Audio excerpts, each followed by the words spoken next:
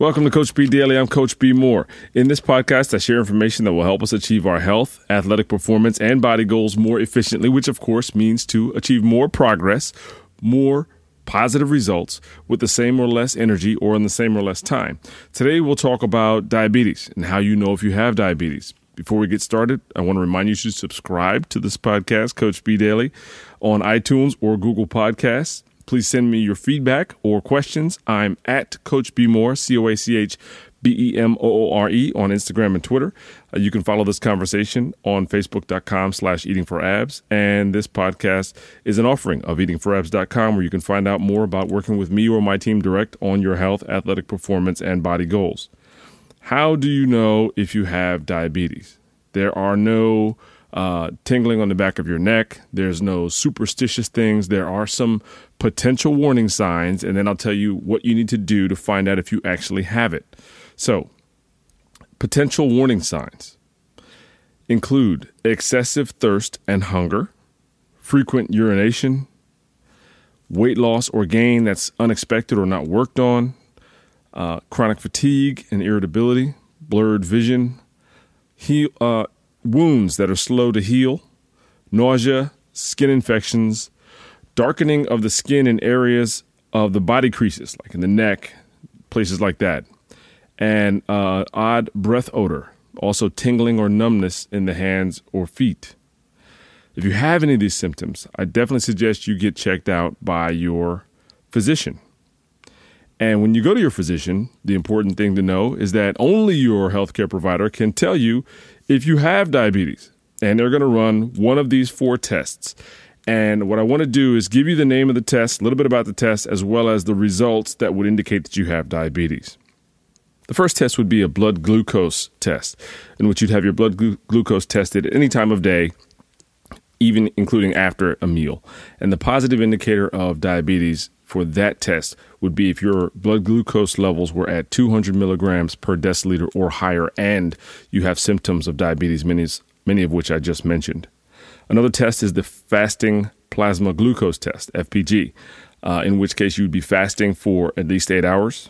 And the positive indicator for diabetes on that test is if your levels come back at 126 milligrams per deciliter or higher. The third test is the OGTT, which is a 2-hour oral glucose tolerance test, in which case you'll have your level checked 2 hours after drinking 75 grams of glucose. The positive indicator on that one is 200 milligrams per deciliter or higher on your blood glucose levels.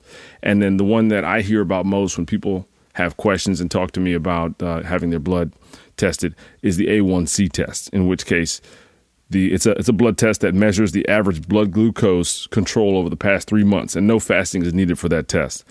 The positive indicator for diabetes on that one is 6.5 or higher.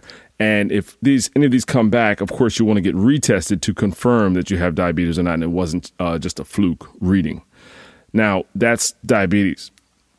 A level down below, if your blood glucose is higher than normal but not enough to be diagnosed for diabetes, there's a condition called prediabetes.